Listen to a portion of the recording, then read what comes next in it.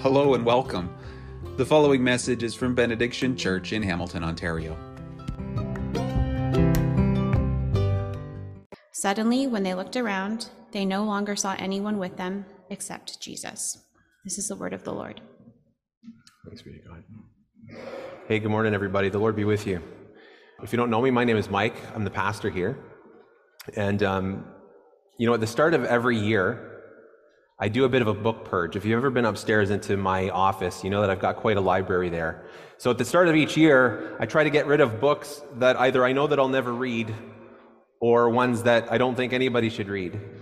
And this time, one of those books was one that I was actually quite fond of. It's a book by Mark Driscoll called Doctrine. Some of you are smiling. It's kind of too bad, too, because it's not a bad book. Like, it's full of truth. There's actually nothing in here that I really strongly disagree with. I think, actually, Mark Driscoll has a really good handle on the truth of the Christian faith. But, then there's a big but here, many of you know, and I know that many of you have listened to the Rise and Fall of Mars Hill podcast, which tells the story of this mega church in Seattle, Washington, in the U.S., that had grown and blown up to thousands and thousands of people, and it was like the ultimate success story in church world. And but behind the scenes, there were dozens and dozens of people who were being bullied and abused and insulted and slandered by the pastor, and the pastor was Mark Driscoll, like the same Mark Driscoll who wrote this book. And in many ways, it was his way or the highway. And Mark Driscoll actually used to boast that there's a pile of broken bodies on the road behind the bus that is Mars Hill, and that's how he liked it. How many of you are familiar with the Rise and Fall of Mars Hill podcast? Okay, so actually most of us. So I'm conflicted about a book like this, because yes, it's full of truth, but I can't quote him without a whole bunch of apology and explanation. And so I don't. That's why I've removed it and all of his books from my library. I'm not saying that we have to cancel Mark Driscoll. That's not my point. I am saying that accurate and true doctrine isn't enough. You with me on that? It's not enough. Now we're going to come back to that. Now that it's 2023, we're heading into our 6th year as a church together. You know, when we planted this thing, when we planted what would become Benediction Church, we knew that we had a lot of questions to answer. Like, why does Hamilton need another church? When is it a church? And when is it, what makes something a church and not just a bunch of friends hanging out together in each other's living rooms? What happens in a sermon? What's the best way to get people to learn and understand the word? Who's supposed to give a sermon? Who should take communion? Why would we even do that? Or is it some kind of a relic of ancient times? What do we do with our kids? Are kids a distraction? Should we just put the kids away all morning and get them out of sight so that we never have to think about them, and then real church can begin? So these are all sorts of questions that we had to answer, and the way that you answer questions like these really depends on what you believe a follower of Jesus needs. Discipleship, what you believe about discipleship is what informs everything and what gives us answers to all these really important questions. Now, in a lot of Christian spaces, discipleship is what happens when we read a book or we study a passage of Scripture or a bunch of passages of Scripture, and we learn those, and we master a bunch of concepts, and then we graduate onto more complex ones or more complicated, challenging ones. And in this paradigm, a mature disciple is somebody who knows their way around the Bible. It's a person who might, they can find something in Scripture, they can defend a theological idea, they can tell you where it comes from in Scripture, and so because of that, because they've demonstrated maturity in this paradigm, they might be asked maybe to lead a small group, they might be asked to teach a Sunday school class. If you're really mature in this paradigm, you might get asked to preach a sermon.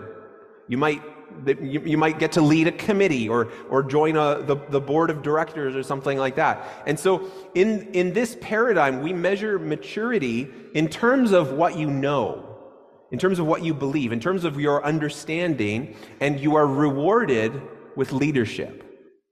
Has that been generally for a lot of us, has this been our experience that this is kind of how we understand maturity? Yeah, I see a lot of nodding heads. Now, it's not wrong, it's just incomplete. Okay? And today, because we're at the start of a new year, it's a good time to come back to our mission as a church and ask, why are we doing this? Why in the world do we do this stuff that we do? Why do we gather here on Sunday mornings? Why do we do these faith families on Sunday evenings and through the week? Why would we do all of this stuff? And this morning's passage, which we heard read, has an answer for us. I'm going to invite you to come back with me to Mark's Gospel. We're going to spend the bulk of our study time there this morning. But it actually begins in Mark chapter 8. There, Jesus is talking to his disciples. What comes next is what's called the Transfiguration, okay? It's a really key moment in the story of Jesus and the life of Jesus, but it begins back in chapter 8. And here he's teaching the disciples, and he says, in chapter 8, he says, "Whoever wants to be my disciple must deny themselves and take up their cross and follow me." In some ways, we could stop there because that's discipleship, okay? To identify with Jesus it means everything changes. It means self-denial. It means putting down our comforts and putting down our preferences and picking up our cross and following Jesus where he leads us. And sometimes he leads us into hard places, and sometimes he leads us alongside hard people, and that's the way of Jesus. Okay? It's an apprenticeship. It's following. It's imitation of Jesus. That's the way of Jesus. And then at the end of that lesson, he makes this promise, and this is the first verse of chapter 9, verse 1. He says, "Truly I tell you, some who are standing here will not taste death before they see the kingdom of God has come with power." So that's a cool promise. Like, in your lifetime, you're going to see the kingdom come. You're going to see what this looks like within your lifetime. And then it happens. Now, Mark, the gospel writer, he sees a link between that lesson on discipleship and this thing that happens next up on the top of the mountain. And we know that he sees a link because he says, after 6 days, or 6 days later, as if to say, 6 days later, they're going to get that glimpse of the kingdom. And it goes like this in chapter 9. Jesus took Peter, James, and John with him, and he led them up a high mountain where they're all alone. There, he was transfigured before them. It's a word that means like he was changed, transformed, and it describes what happened. His clothes became dazzling white, whiter than anyone in the world could bleach them. And there appeared before them Elijah and Moses, who were talking with Jesus. So that's the scene. Moses and Elijah. Everybody just seems to know that's Moses and Elijah. Like, hold on, everybody. We know Jesus, and that's Moses. And holy cow, that's Elijah. What is going on here? So Peter offers to set up 3 tents, and then we're told that a cloud covers the scene, and a voice says, "This is my son whom I love. Listen to him." And then it's over. And there's a bunch of reasons why this story is important, but I want to make some observations and just kind of ask the text some questions. First of all, why does Moses appear? Like, why Moses? If you know Moses, if you know his story in the Old Testament, he's the lawgiver, okay? He's the guy that goes up Mount Sinai, meets with God, receives the tablets of the law, and delivers them and sort of enforces the law. If there's like an embodiment of God's law, it's Moses. Now, why Elijah? He's the other visitor, Elijah the prophet. Why him? Prophets are God's mouthpiece. The prophets aren't so much the people who tell the future as they're the people who speak for God to the culture and call people to repent. So Elijah, if you know his story, he's the guy who had this confrontation with like 450 priests of Baal that didn't go so well for those priests. You know, he's the guy who heard God's still small voice. Scripture tells us he didn't die, apparently, and he was taken up to heaven on a chariot of fire. And so if Moses is like the embodiment of the law, it's like Elijah is the embodiment of the prophets. And that's who we've got here. And these guys have been gone a long, long time. And they're back. And they're here with Jesus as if to say, like, we're on the same team. Like the law and the prophets are here. We're back. We've come out of retirement to testify that Jesus is important, that his kingdom is coming. And that's why Moses and Elijah are there. So another question we should ask: why does Peter suggest that they build shelters? What's the idea what's the shelter idea? I would just say, let's not be too hard on Peter. He's nervous. He's in awe. I don't know if I would have done any better. Mark says something really funny. He said this because he didn't know what was going on. He didn't know what else to say. He doesn't understand what's happening, and so he makes a suggestion based on what he thinks is happening. See, if you're a disciple, if you're a follower of a rabbi, and you are traveling with your rabbi, you sleep in the open air. But your rabbi gets a shelter. So Peter sees these three, and he offers three shelters: one for Jesus, one for Moses, and one for Elijah, because as far as Peter can tell, they've just been introduced to their two new rabbis. That's why Jesus brought us up here, so that we could meet his new ministry partners. Now that's not crazy. He's not crazy for thinking. It's like our rabbi is on par with Moses and Elijah.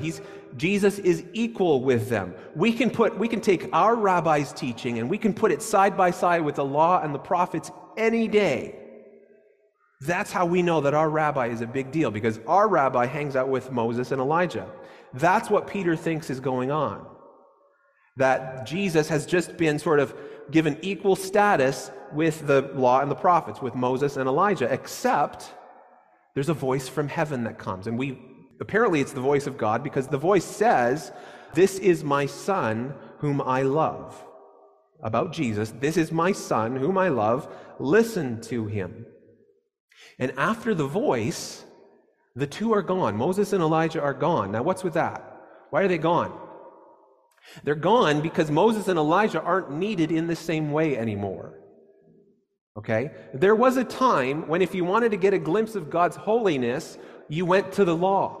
And if you wanted to understand God's mercy, you went to the prophets. And that's how God was revealed. That's where God was revealed. That's where you went to find God.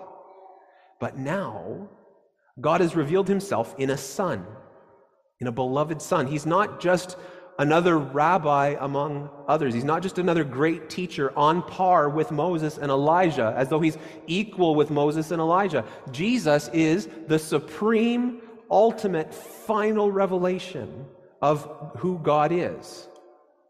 So it's like, what do we do with Jesus? Well, the voice tells us, listen to him. Listen to him. Obey him. This doesn't mean that we obey Jesus instead of the law and the prophets. Jesus doesn't disagree with the stuff that's in there, but he interprets them for us. He fulfills them for us. He is what they were talking about all along. In fact, this is why, fun fact, this is why after Jesus was raised from the dead, he's out for a walk with his disciples, and they don't understand how this resurrection fits into the plan. Jesus, in Luke 24, we were told by Luke, beginning with Moses and all the prophets, Jesus explained to them what was said in all the scriptures concerning himself. This is also why when Jesus sent the disciples out in what's called the Great Commission, he says, go and make disciples of all nations, baptizing them and teaching them to obey everything that I've commanded you. Because obeying Jesus is a big deal. He says, in fact, this is why he says in Luke chapter 6, everyone who is fully trained will be like his teacher. In other words, you want to know if you are mature, it's because you are becoming like your teacher. You're becoming like him. And that's the message here, okay? Discipleship isn't a knowledge thing. It's listening to Jesus. If Jesus says that you believe something that's wrong, or if you don't believe something that you really should, you should listen to him. If he says that you love the wrong thing, not just that you believe the wrong thing, but if Jesus is saying that you love the wrong thing, or that you don't love something that you should, listen to him. If Jesus is saying that you're doing something wrong, or that you're not doing something that you should be, listen to him. That's the message of the Transfiguration. The law and the prophets bow to Jesus. That's the message. And if they bow to Jesus, we should too. We must listen to him.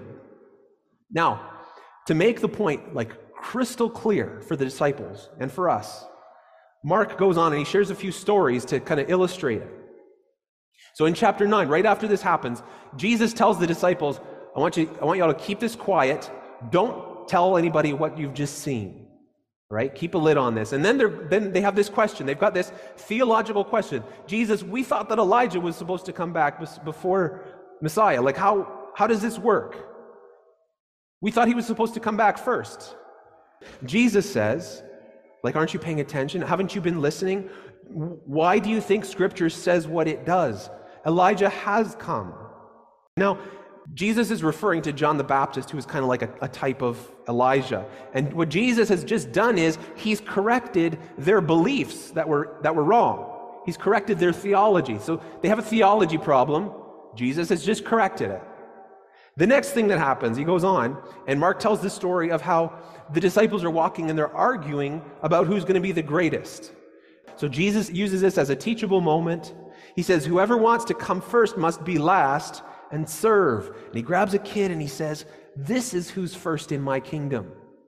Now, that's not a theology problem. That's a problem of loves. That's a problem of desire and priorities. Jesus is correcting a bad attitude. They care too much about fame and about power and privilege. Their failure isn't that they believe the wrong things. Okay, it's not even mainly a problem of doing, it's a problem of loving. They love the wrong things. That's what Jesus is correcting in this next little bit. After that, verse 17 and 19, we're told that the disciples, they're out on a little mission where they're trying to cast a demon out of a boy, and they can't do it. They fail over and over, and again, Jesus wants to use this as a teachable moment, because apparently they're not watching, they're not learning from his example.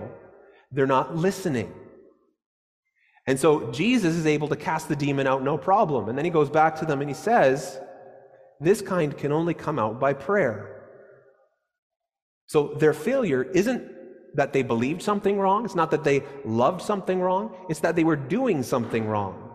Their approach was all wrong. They were doing the wrong thing. And we could go on and on and on. And each time we get a glimpse of what discipleship looks like. It's not just beliefs, although it is, but it's also our loves and it's our actions. Okay? Discipleship is our beliefs, our loves, and our actions. And listen, to the degree that we are growing in all three ways, that's how we can know that we are listening to him and becoming like Jesus. And if we're not listening to him, and if we're not growing in all three ways, we will not become like Jesus. That's the message of the Transfiguration. Now, in Benediction Church, since we got started, we've been using this language of the three orthos. Many of you who've been with us for a while, you've heard this language, but if you've only joined us in the last little while, you're like, what the heck is he talking about? The three orthos are orthodoxy, orthopathy, and orthopraxy. Let me quickly walk you through what these mean here. Orthodoxy, you might be familiar with, that's right belief. That's believing the right things. Here's where we ask, in orthodoxy we ask, are my beliefs true? Are they mine? Or am I just parroting what I've heard? Am I just imitating what I think my parents want me to believe? Like, do I believe what Jesus believes? Do I reject what he rejects? That's what we mean by orthodoxy. Then there's orthopathy, okay? If orthodoxy is right beliefs, orthopathy is right loves, right affections, right desires, okay? Here is where we want to ask, do I love what Jesus loves? Do I hate what Jesus hates? Do I long and do I yearn for what he longs for? That's what we mean by orthopathy, all right? And then so after orthodoxy and orthopathy, we've got orthopraxy. This is right living or right actions. Here's where we're asking, do I give my time and my attention and my focus to the things that Jesus did? Okay, am I doing the things that Jesus did, and am I staying away from the things that he avoided? That's what we mean by orthopraxy. When I first encountered this language of the three orthos, I remember it was 10 years ago in a meeting of other pastors, and it changed everything for me. This was like a set of blinders came off, and I could make sense of everything that I had seen and experienced in church world over the years. This explains why people like Mark Driscoll keep being platformed and held up as role models. It explains why some of my Christian friends have left the faith and some have stuck. It changed how I do my job as a pastor. My job isn't only and mainly to teach the Bible, although that's certainly part of it. My job isn't mainly to be a theologian, although that's part of it. My job is to equip the saints to listen to Jesus in all three ways. That's my job as a pastor. And that's why we planted a church. This is why we planted a church. This is why we do the things that we do, so that we will become more like Jesus and hopefully bring some people along with us. Now, for this to really land, I want us to kind of look at some examples, okay? In fact, we're going to interact a little bit. But I'm going to show you some examples, and we're just going to chat about what these mean. So let's first of all take Mark Driscoll for an example, okay? Now, I don't want to be unfair to Mark Driscoll, but I am going to suggest that at least in the season when he was bullying people in Mars Hill and when he was making rude and sexist and homophobic jokes, I'm going to suggest that Mark Driscoll was low in orthopathy and low in orthopraxy, even though he was high in orthodoxy. Okay? Now here's what that looks like. If I were to represent that visually, here is what it would look like. Okay? Orthodoxy is very high, orthopathy is very low, orthopraxy is very low. Now, simplistic perhaps, but I think accurate. I think fair. I want to show you some other examples though. Let's go to the next slide, please. So this is a person who is very high in orthopathy, but low in the other two areas. I'm going to put it out to you. Would you just maybe shout out some words that come to mind? Like, what would you expect to be true of a person who's very high in orthopathy, but very low in orthodoxy, very low in orthopraxy? What would you expect? What would you think might be true of this person? Yep. So very caring. They care about the right things. Absolutely. Yeah. But there are some things missing, right? Like that compassion, that love isn't also combined with, say, like maybe a solid grasp of the gospel.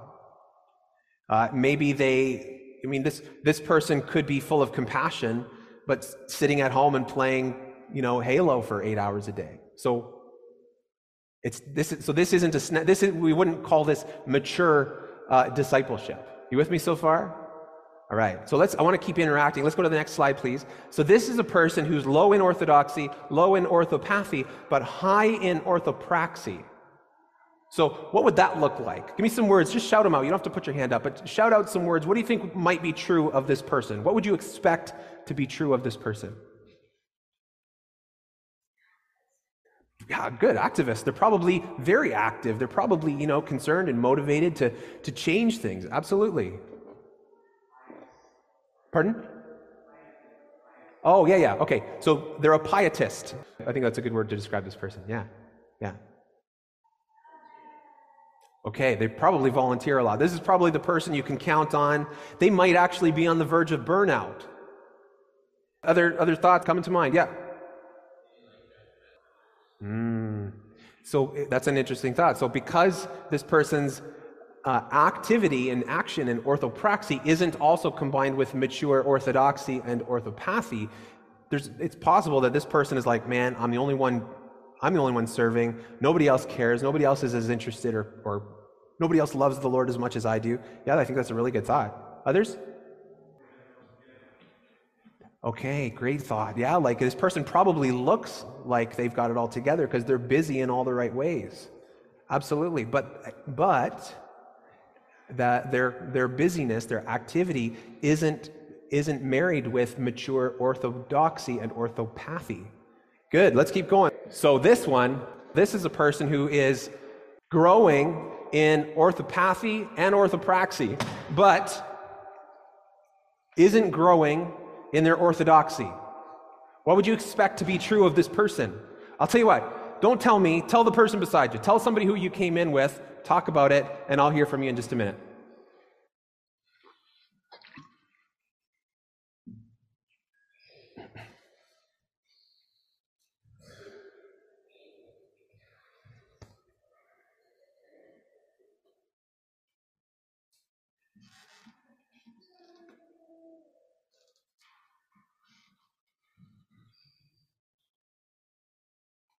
Five seconds.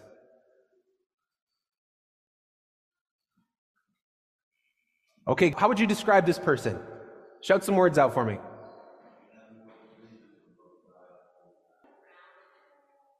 So not very grounded. Yeah, that's a good, definitely a good catch. Yeah, absolutely. I'm just going to invite us to kind of overcome our like reluctance to judge. You're not being judgmental. What we're trying to do is talk about maturity, okay? Because you need to do this for yourselves. That's where we're going with this. You understand that, right?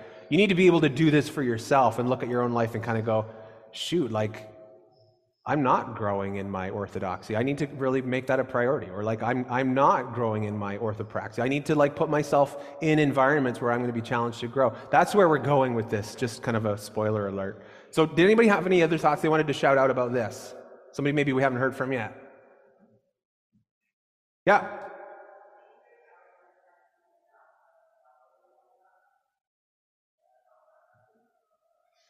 So this actually, okay, so if I understand you right, Irene's saying this person might fall into the trap of feeling like they're not doing enough. They're busy, they're very compassionate, and yet there's always more work to do. And maybe because they don't have a great sense of doctrine or a great sense of, or a great grasp of the gospel, maybe they've missed out on grace and God's mercy and God's patience and the process that it is. And so this person might be close to burnout because they're carrying they're very, very busy and they're carrying the weight of so much compassion and desire and love for other people, right? Anybody else?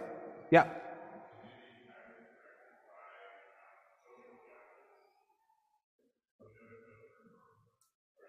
Okay, so let me just make sure I understand you right. Guided by social justice in the sense that like it's kind of like they're responding to kind of the cultural whims and stuff, going with where the culture takes them in terms of social justice, and but their choices aren't being maybe filtered through the lens of the gospel. Is that fair to say, Nate?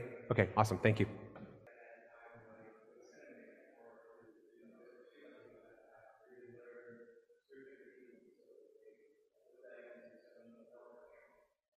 So they might be beating themselves up because they haven't had time and the ability to study the way that they wanted to. Yeah, for sure.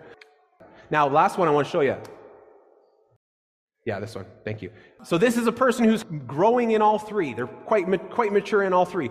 Any words come to mind when you see this person?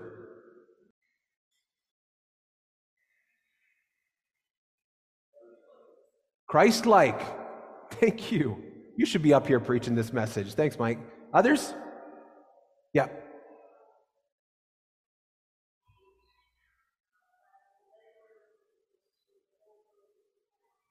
Okay.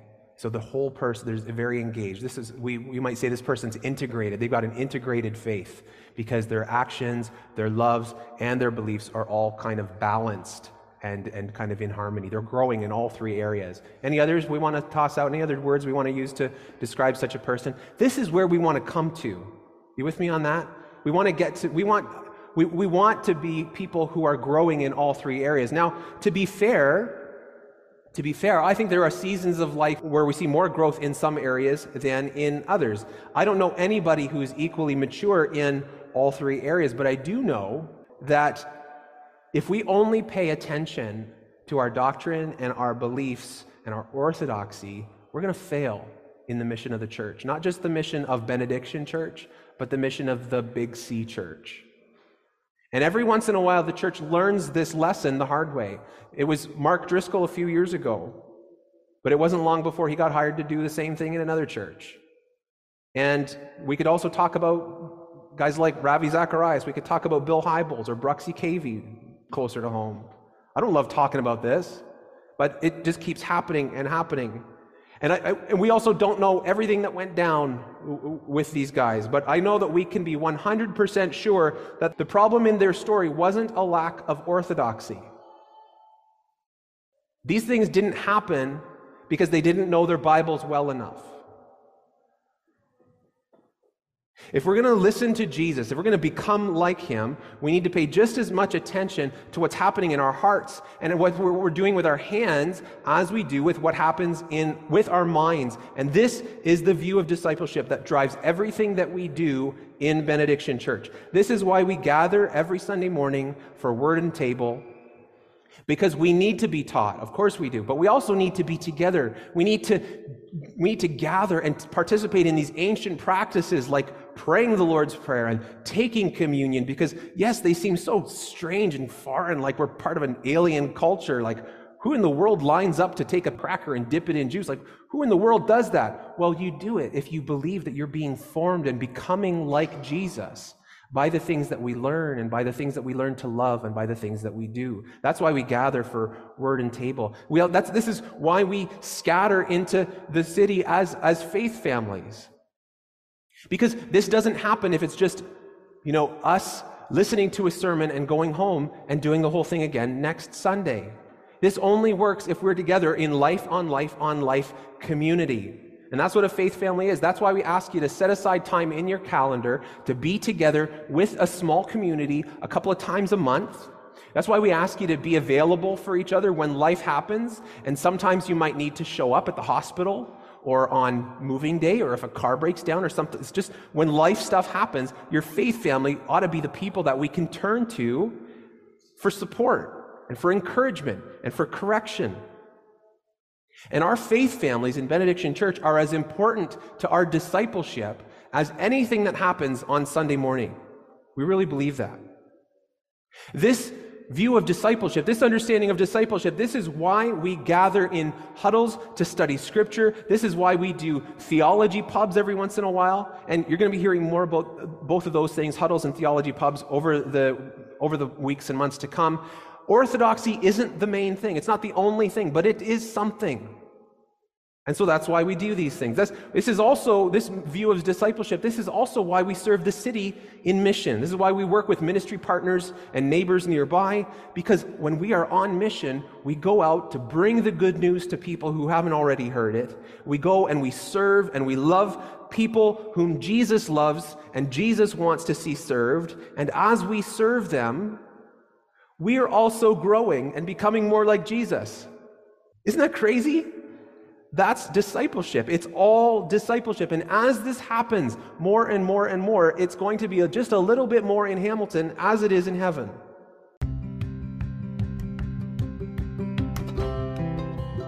Thanks for listening to this message from Benediction Church in Hamilton, Ontario. Feel free to copy and share these resources, but please don't alter the content in any way. We invite you to visit us online again soon at www.benediction.church for more teaching and information about how you can join us in serving and praying that it would be in Hamilton as it is in heaven.